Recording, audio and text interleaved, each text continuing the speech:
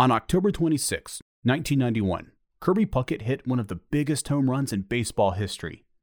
It was Game 6 of the World Series, and with his Minnesota Twins trailing the Atlanta Braves 3-2 and facing elimination, the future Hall of Famer stepped up to the plate in the bottom of the 11th with the game tied at 3 runs apiece. He smashed the ball over the left center field wall, winning the game for the Twins and changing the trajectory of the series, forcing a Game 7 that Minnesota ultimately won. Even Jack Buck's "We'll see you tomorrow" night call was a big moment unto itself. But lurking behind the scenes was an odd and rather obscure conspiracy theory involving the conditions inside the Metrodome, which was the home field for the Twins. So in this episode, I employ the help of friends and strangers alike to see if we can get to the bottom of this, or at least learn something new. That's next after this plug. This episode of Obscure Ball is brought to you by Alexander's Wood Emporium. It's a small wood shop based in Nashville, Tennessee, and they make wood projects to fit your needs such as custom signs, coasters, and furniture pieces. They even made this really cool Small League production sign, which if you check out the Obscure Ball Instagram page, I've got a picture of it there. The website is alexanderswoodemporium.com. You can also contact them at alexanderswoodemporium@gmail.com for inquiries. Now, onto this episode of Obscure Ball. It's called Home Field Advantage.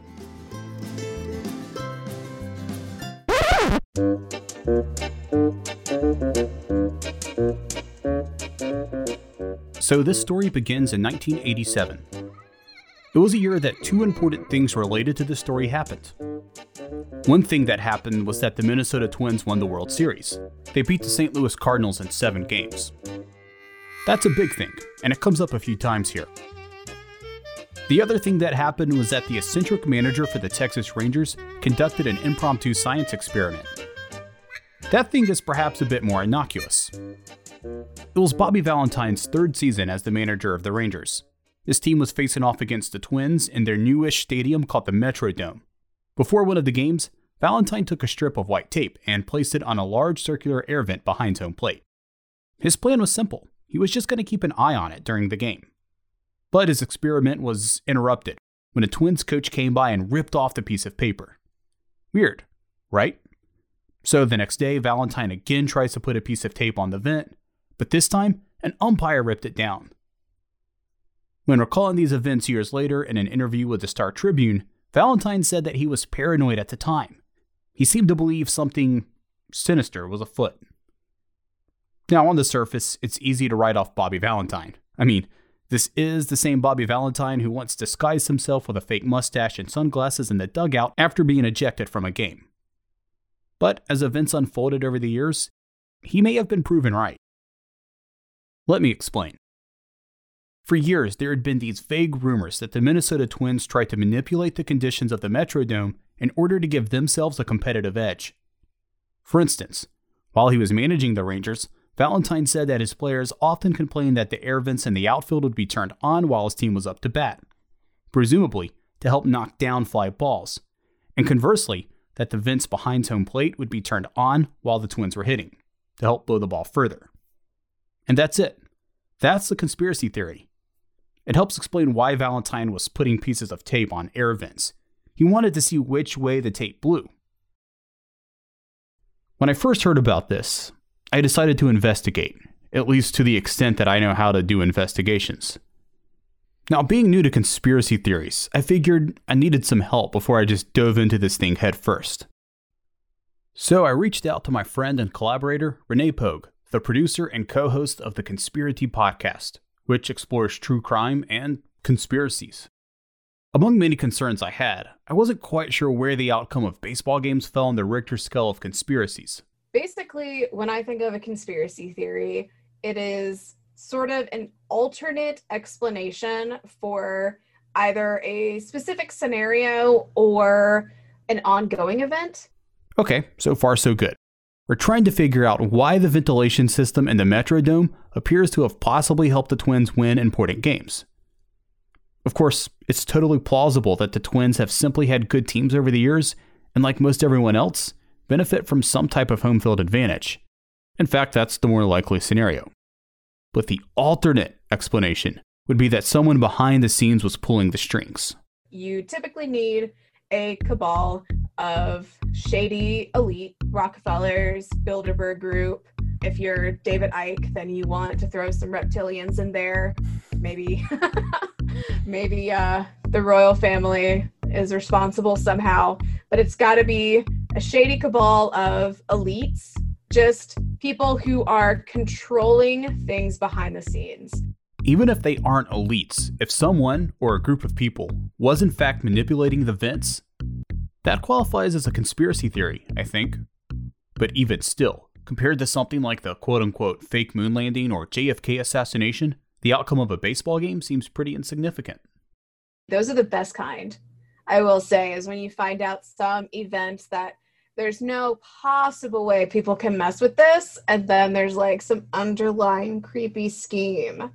Like, that to me is more exciting than reading about somebody pretending that a major event happened completely different than everybody knows it did. So there's that. Renee also offered some words of wisdom for an aspiring conspiracy theorist such as myself. I think it's important to approach it the way you would any type of research, which is to look for a multitude of sources, some which support the argument, some which do not support the argument, and those that are kind of in the middle. Because some conspiracy theories do have a kernel of truth in them. That kernel of truth. That's what we're after here. So in pursuit of that kernel of truth, I figured the next logical step would be to visit the scene of the alleged crime. The Metrodome, known also simply as the Dome. Problem is, I've never actually been there, and since it was demolished in dramatic fashion in 2014, that's now impossible to do. I do know someone who has been there though. Number one best baseball game I ever went to, 2004. It was the day after the trade deadline, and the Twins had just traded Doug Mickavich across the dugouts to the Red Sox. And it was Pedro Martinez versus Johan Santana. It was too small to be cookie cutter stadium, so when they transitioned from football to baseball, unlike in Cincinnati and in San Francisco, they had to like fold up seats up against the outfield for it to actually work at all. Whereas all the other ones, like there's like a giant ring around what was like a football and baseball diamond. That's my friend and sports journalist Ian Foster. These days, Ian mostly covers Major League Soccer, providing analytics and game highlights, but he's also an avid Twins fan and former Minnesotan, and was able to provide some first-hand knowledge of just how unique the Metrodome really was. Just as some quick background, the Twins played in the Dome from 1982 until 2009 and shared the stadium with the Minnesota Vikings. From 1961 until 81, both teams played at Metropolitan Stadium. The Met, as it was known, was considered more of a baseball stadium, so in the late 70s, plans were made to build an indoor arena for the Vikings. That plan ultimately included the Twins, and by 1982, both teams signed a 30-year lease to play in the newly built Metrodome. Where the Met was considered a baseball stadium that sometimes had football games on Sundays, the Dome was pretty much the opposite. And like Ian said, it was smaller than other stadiums, so converting it from a football field to a baseball diamond just made it look weird. If you haven't seen it, Google it or whatever, and you'll see exactly what I'm talking about. The artificial turf, the tarp, that literal giant bag in right field, the foul poles that weren't even foul poles, but more like pieces of fabric that just dangled from the ceiling, which is another weird quirk. This is an indoor stadium we're talking about. The most visceral thing I remember about going to Twins games as a kid is the literal atmosphere, which is to mean when you leave the stadium and go into the stadium. I don't know if you've ever been into like a bubble for like indoor sports, like in the winter, but like there's a giant air pressure differential. So like your ears will pop when you walk out of the Metrodome because you're leaving a pressurized bubble. Keep that term in the back of your mind, the literal atmosphere. It's important, and it comes up again later. But for now, I think it's safe to say that conspiracy theories aside, the Metrodome gave the Twins a distinct home field advantage. The white ceiling made it hard for opposing fielders to spot fly balls. The turf, for players unfamiliar with it, could prove very difficult to play on. And the crowd noise bouncing off the walls and ceiling made it harder for opposing teams to communicate. Baseball, home field matters more than I think in any other sport, with or without fans. Ian also brought up how, let's say, poorly the Twins have done in recent playoff series. As of this recording in 2020, they've lost a record-setting 18 consecutive playoff games dating back to 2004. And Ian suggests maybe that's no coincidence. So who knows? Maybe this is the baseball gods' penance. We know they can be really vengeful. So maybe there's more to this than you and I think. The baseball gods are indeed vengeful, but at the same time, that's not exactly scientific. I needed more proof before I got on board with this conspiracy theory. And I figured that by focusing on one World Series, I thought maybe that would be a microcosm of what could have happened. 1991, arguably the greatest World Series ever played. I was only 2 years old when it happened, so I don't have any personal memories of the World Series that year. But like most baseball fans, and specifically as someone who grew up watching the Braves, I always knew about the 91 World Series, but mostly through highlights and stories. It was only recently that I was inspired to actually watch the whole series when a friend and listener of this podcast suggested I do so. Hi, I'm David Gunn. I have enjoyed baseball for a while. I watched it a lot growing up. I played it growing up. And just recently when we've been with a lack of baseball, my father and I decided to pick a random game to watch on YouTube. We wanted to make a World Series Game 7. So I had my wife look up a game and pull it up so that we didn't see the thumbnail and know who won or anything. They landed on Game 7 of the 91 series. Now, the game and series itself were so unique that David and I figured this could be a story. Maybe. Then we learned about the ventilation system in the dome. David's wife Rita actually tipped us off. While David was watching the game, she read up on the backstory.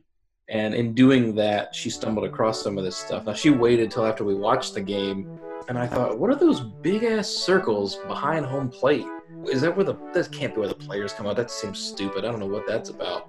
And we were watching the game, and we thought it was kind of a boring game because not a lot of action was going on. And then when we finished the game, we were talking to her, and I was like, look at these circles. What are these circles behind home plate?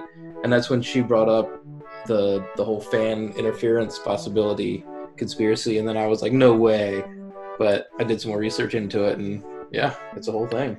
Of course, those big things behind home plate were in fact the fans that blew out air, and as we've alluded to, might have been used to help the Twins. They also had some vents situated beyond the outfield stands, which, remember, might also have been used to blow air in when opposing teams were up to bat. But in 1991, hardly anyone was worried about that. Coming into the Fall Classic that year, the big backstory was how both the Twins and Braves finished last in their respective leagues the year prior and had both catapulted to a league pennant. As far as home field advantage was concerned, a lot was made about the things I already mentioned, like the white ceiling, the turf, and the crowd noise. But the ventilation system? As best I can tell, no one from the Braves suspected a thing. Unless maybe Bobby Valentine had given them a heads up or something. Once the series started, it was one for the books. It began on October 19th and lasted through the 27th. The Twins won games 1 and 2 at the Dome. The Braves won games 3, 4, and 5 in Atlanta, and the Twins took Game 6 and the decisive Game 7. With the exception of a lopsided 14-5 win for the Braves in Game 5, every game was really close. 5 of the games were decided by 1 run or less. 4 of those were won via a walk-off, and 3 of those were decided in extra innings. Given how well each team played that season, maybe that's not that big of a surprise. But it's still kind of eerie just how evenly matched these two teams were. If you were to sit back in 91 and just look at teams' records, you would say that these two teams would be in the World Series. And on paper, it sounded like a great matchup because both teams had very similar records, only 1 game apart separated them. In the series, both teams had 8 home runs, 4 triples, and their batting averages were almost identical. And if you look at all other, on-base percentage and walks and that sort of stuff, a lot of those stats were very close too. With the teams seeming to match each other pitch for pitch, hit for hit, and run for run, you could, for the sake of argument, make the case that the ventilation system could have been the deciding factor. Plus, those aren't the only statistical oddities. Maybe you've already picked up on this, but the home team won every single game of the series. Without looking through past records, I figured that really wasn't all that weird. I mean, home field advantage, right? Turns out, it's only happened 3 times. Ever. 87, 91, and 2001. Interestingly, 87 and 91 were both the Twins, and they were in the Metrodome. So, I mean, could the fly balls have been assisted by that? I don't know, but I mean, if it's only happened 3 times in the history of baseball, like it kind of seems a little suspect. Think about that. Since the first ever World Series in 1903, the home team has lost at least once every year, aside from the 3 David just mentioned. And 2 of those series were played in the Metrodome, where the Twins had a lot of control over the conditions. Like David said, it's a bit suspect. But that fact alone still doesn't prove anyone cheated. Here's David again. And so I thought it would be interesting to see if the ventilation system was used more so in high pressure situations. And what I found is in 87, the Twins won 70% of their home games, and they only won 36% of their away games. And in 91, those numbers were 63 at home and 54% they won away. Those numbers aren't crazy. If you look at past championship winners, the numbers are similar to that. So, I mean, it doesn't necessarily indicate that the fans were being used for that, but it raises an eyebrow for sure. Okay, one thing about regular season baseball is that each team plays 162 games, 81 of them at home.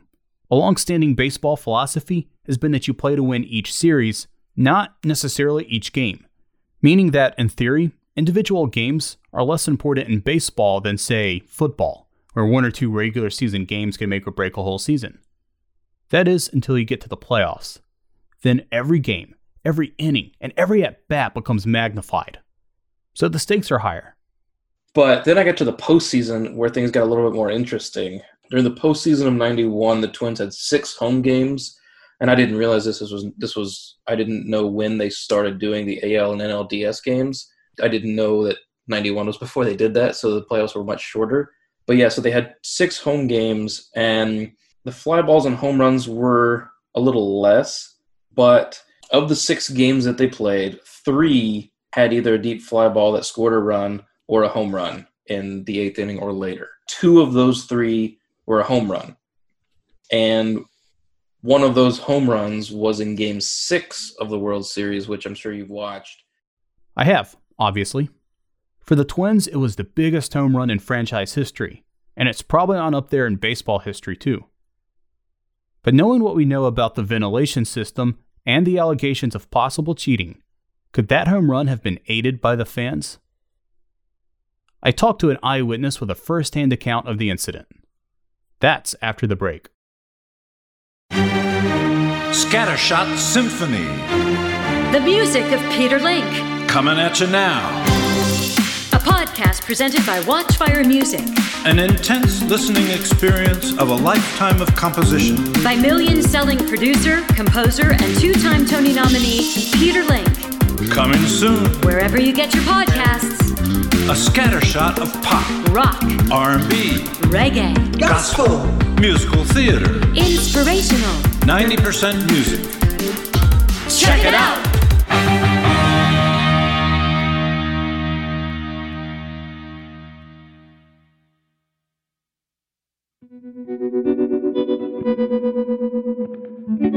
So you may recall that Renee told me to find that kernel of truth. Turns out, it really wasn't all that hard to find. I found an old newspaper article from 2003 that provided just that. A guy named Dick Erickson gave an interview to the Star Tribune in Minneapolis. Now that in and of itself might seem pretty insignificant, except for the fact that Erickson was the superintendent of the Metrodome from 1982 until 95. What's even more significant is that during that interview, he admitted that he adjusted the ventilation system in high-pressure situations, including Puckett's Game 6 home run. David was right. They did use the vents when the game was on the line. Erickson, who has since passed away, went on to elaborate his involvement in the scheme in some detail. Essentially, he copped to the fact that he did turn the fans on in high-pressure situations, especially, as he told the paper, if the Twins were losing. It's worth noting that Erickson had been the superintendent of the Dome from the time it opened until he retired just over a decade later, meaning he'd have been present for both the 87 and 91 World Series.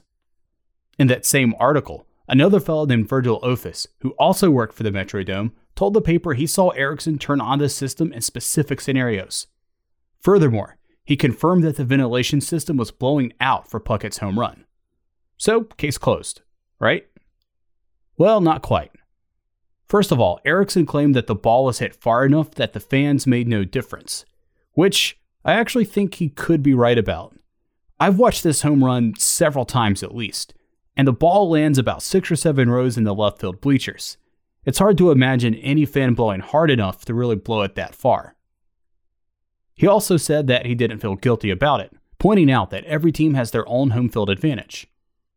Further complicating things is that another Dome employee told the Tribune he never saw Erickson mess with the vents and never did it himself. He called the whole situation a bunch of hooey. And on top of all that, there's no proof that anyone from the Twins organization knew about or participated in turning on the fans. So to get a better handle of exactly what went down, I called Virgil Office and left him a message. Honestly, I figured that would be a dead end. But to my surprise, he called me back right before dinner one night, and we spoke for close to an hour. He didn't want his voice to be on the podcast, but he did agree to speak on the record. During our conversation, he spoke glowingly of Erickson, who hired Virgil to be part of his grounds crew, calling him a great boss. Virgil told me he first began working at Metropolitan Stadium in 1962 as a snack vendor. Erickson, who was the head of the grounds crew there as well, noticed how hard he worked and asked him to interview for a spot on the grounds crew. But first, Virgil had to take a test administered by Erickson himself.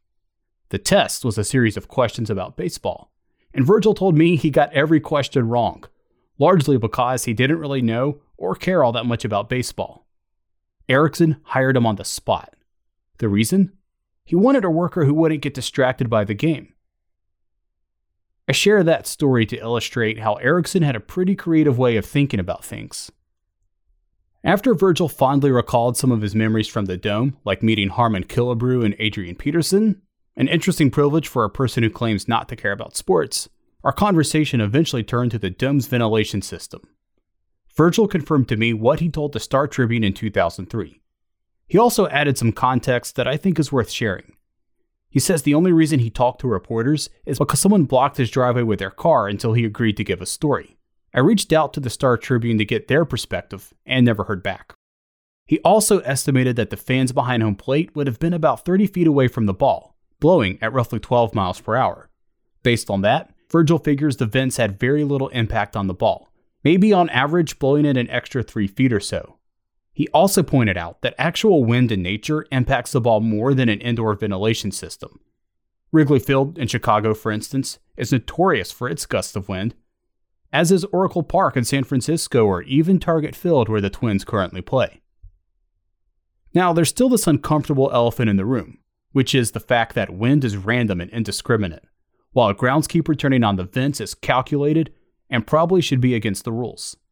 And it still begs the question, why even have the fans on in the first place? When I sent a follow-up email to Virgil asking him these very questions, he replied in all caps, which was kind of funny, but told me to think of the Metrodome like a big, heavy balloon. You may recall that Ian Foster mentioned the atmosphere inside the dome. The atmosphere. You see, unlike other indoor stadiums, the roof of the Metrodome is inflated and needs air to stay that way, and a whole lot of it. With tens of thousands of people coming and going through the doors, air is constantly flowing out of the dome, so the fans are crucial to keeping the roof up.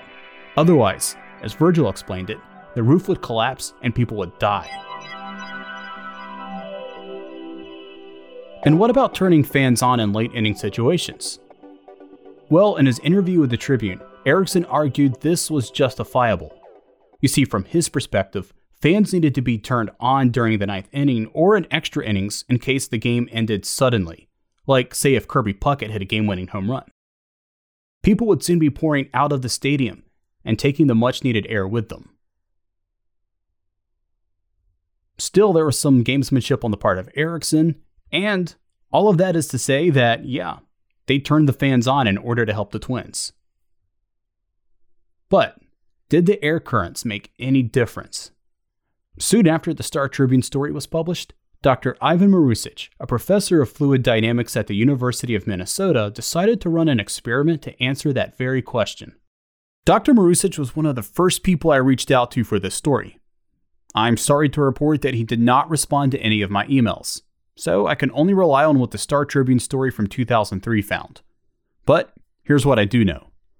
Armed with an air cannon and some of his students, Marusic went to the dome to test whether or not air currents could affect the movement of a baseball, with the full cooperation of Metrodome staff. According to the Tribune, he launched more than 80 baseballs from the cannon at a 50-degree angle. In doing so, he was able to simulate two different scenarios: the fans blowing out from home plate and the fans blowing in from the outfield.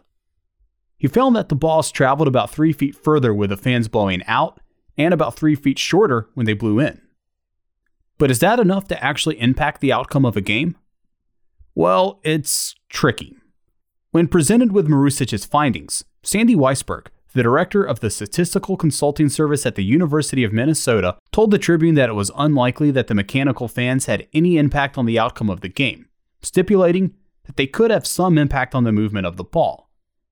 Furthermore, according to the Tribune, Marusic ran a second series of tests during the spring semester of 2004, this time with no effect.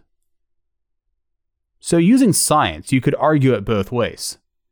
Also, I think Ian made a good point about how easy it might be to overthink a fly ball in the Metrodome, knowing now what we know about the fans. And if you're going into it with that in mind, you can look at like any hit and like say to yourself, oh, I bet Lonnie Walker would have caught that had the vents not been blowing. I think a good example of that would be Game 7. The one David and I watched during our respective quarantines. It's widely considered to be one of the greatest baseball games ever played. Not because of a big home run or anything like that, but because of the pitching. In a pitching duel for the ages, Jack Morris pitched 10 scoreless innings for the Twins, outlasting the Braves and fellow future Hall of Famer John Smoltz, who pitched 7 1/3 innings of scoreless baseball himself. Neither team managed to score a run until the bottom of the 10th inning. That's when one more fly ball decided the outcome of a game. The Braves had turned to their bullpen and a reliever named Alejandro Pena. In the bottom of the 10th, he gave up a leadoff double to left fielder Dan Gladden, who advanced to third on a sacrifice bunt from Rookie of the Year Chuck Knobloch. That put the Braves in a bit of a tight spot. With a runner on third and only one out, pretty much any fly ball would likely spell doom. And worst of all, Kirby Puckett was coming up to bat. They intentionally walked him. They weren't about to trifle with his bat again. And they also intentionally walked the next batter, Kent Hrbek, in order to load the bases. Now a ground ball would give the Braves an easy force out at the plate, but a fly ball would still likely be disastrous. So with that in mind, the outfield was playing pretty shallow to defend against a possible line drive. And here's where things got even more interesting. Twins manager Tom Kelly opted to pinch hit with a backup utility player named Gene Larkin, and, well, I'll let David describe what happened. And he gets up there and hits a pop fly deep enough to get us a run in. Now, I mean, you tell me, a guy that had never played in this game, coming off of injuries, getting toward the end of his career, hits a clutch pop fly into deep left field. I mean, is it possible? Sure. But could the fans have, the ventilation system, have that played a role? I'd like to think it did. That would be the final play of any World Series game in the Metrodome. A game-winning single to clinch the third World Series title for the franchise. In their remaining years in the Dome, the Twins never advanced beyond the ALCS and moved to Target Field in 2010, an outdoor stadium with no inflatable roof or giant fans behind home plate or in the outfield. After the Vikings moved to US Bank Stadium, the Dome was ultimately demolished in 2014. While it certainly had its quirks and flaws, was notoriously difficult for opposing players, and, as we've learned, was conducive to conspiracy theories, the Metrodome, like many stadiums before and after it, seems to hold a special place in the heart of hometown fans. Here's Ian Foster again. For me, it was a fun place to watch a game, and it had a very distinct smell, as indoor stadiums did. It brings back good memories, and helped that the Twins are pretty good. As far as our investigation, David, Ian, and I never reached a solid conclusion. Which is too bad, because we're all smart as heck and made an honest attempt at using facts and science to find an answer. But facts and science don't always matter anyway. In an increasingly post-truth society where conspiracy theories run rampant, sometimes people will just believe whatever, like 9/11 truthers, QAnon, or all those people who almost stormed Area 51. I asked Renee Pogue why this happens. I think it's definitely a lot more interesting to go down the trail of believing these very elaborate conspiracy theories. And it's very tempting to believe that you can peek behind the curtain and you are one of the people who can figure out what's really going on.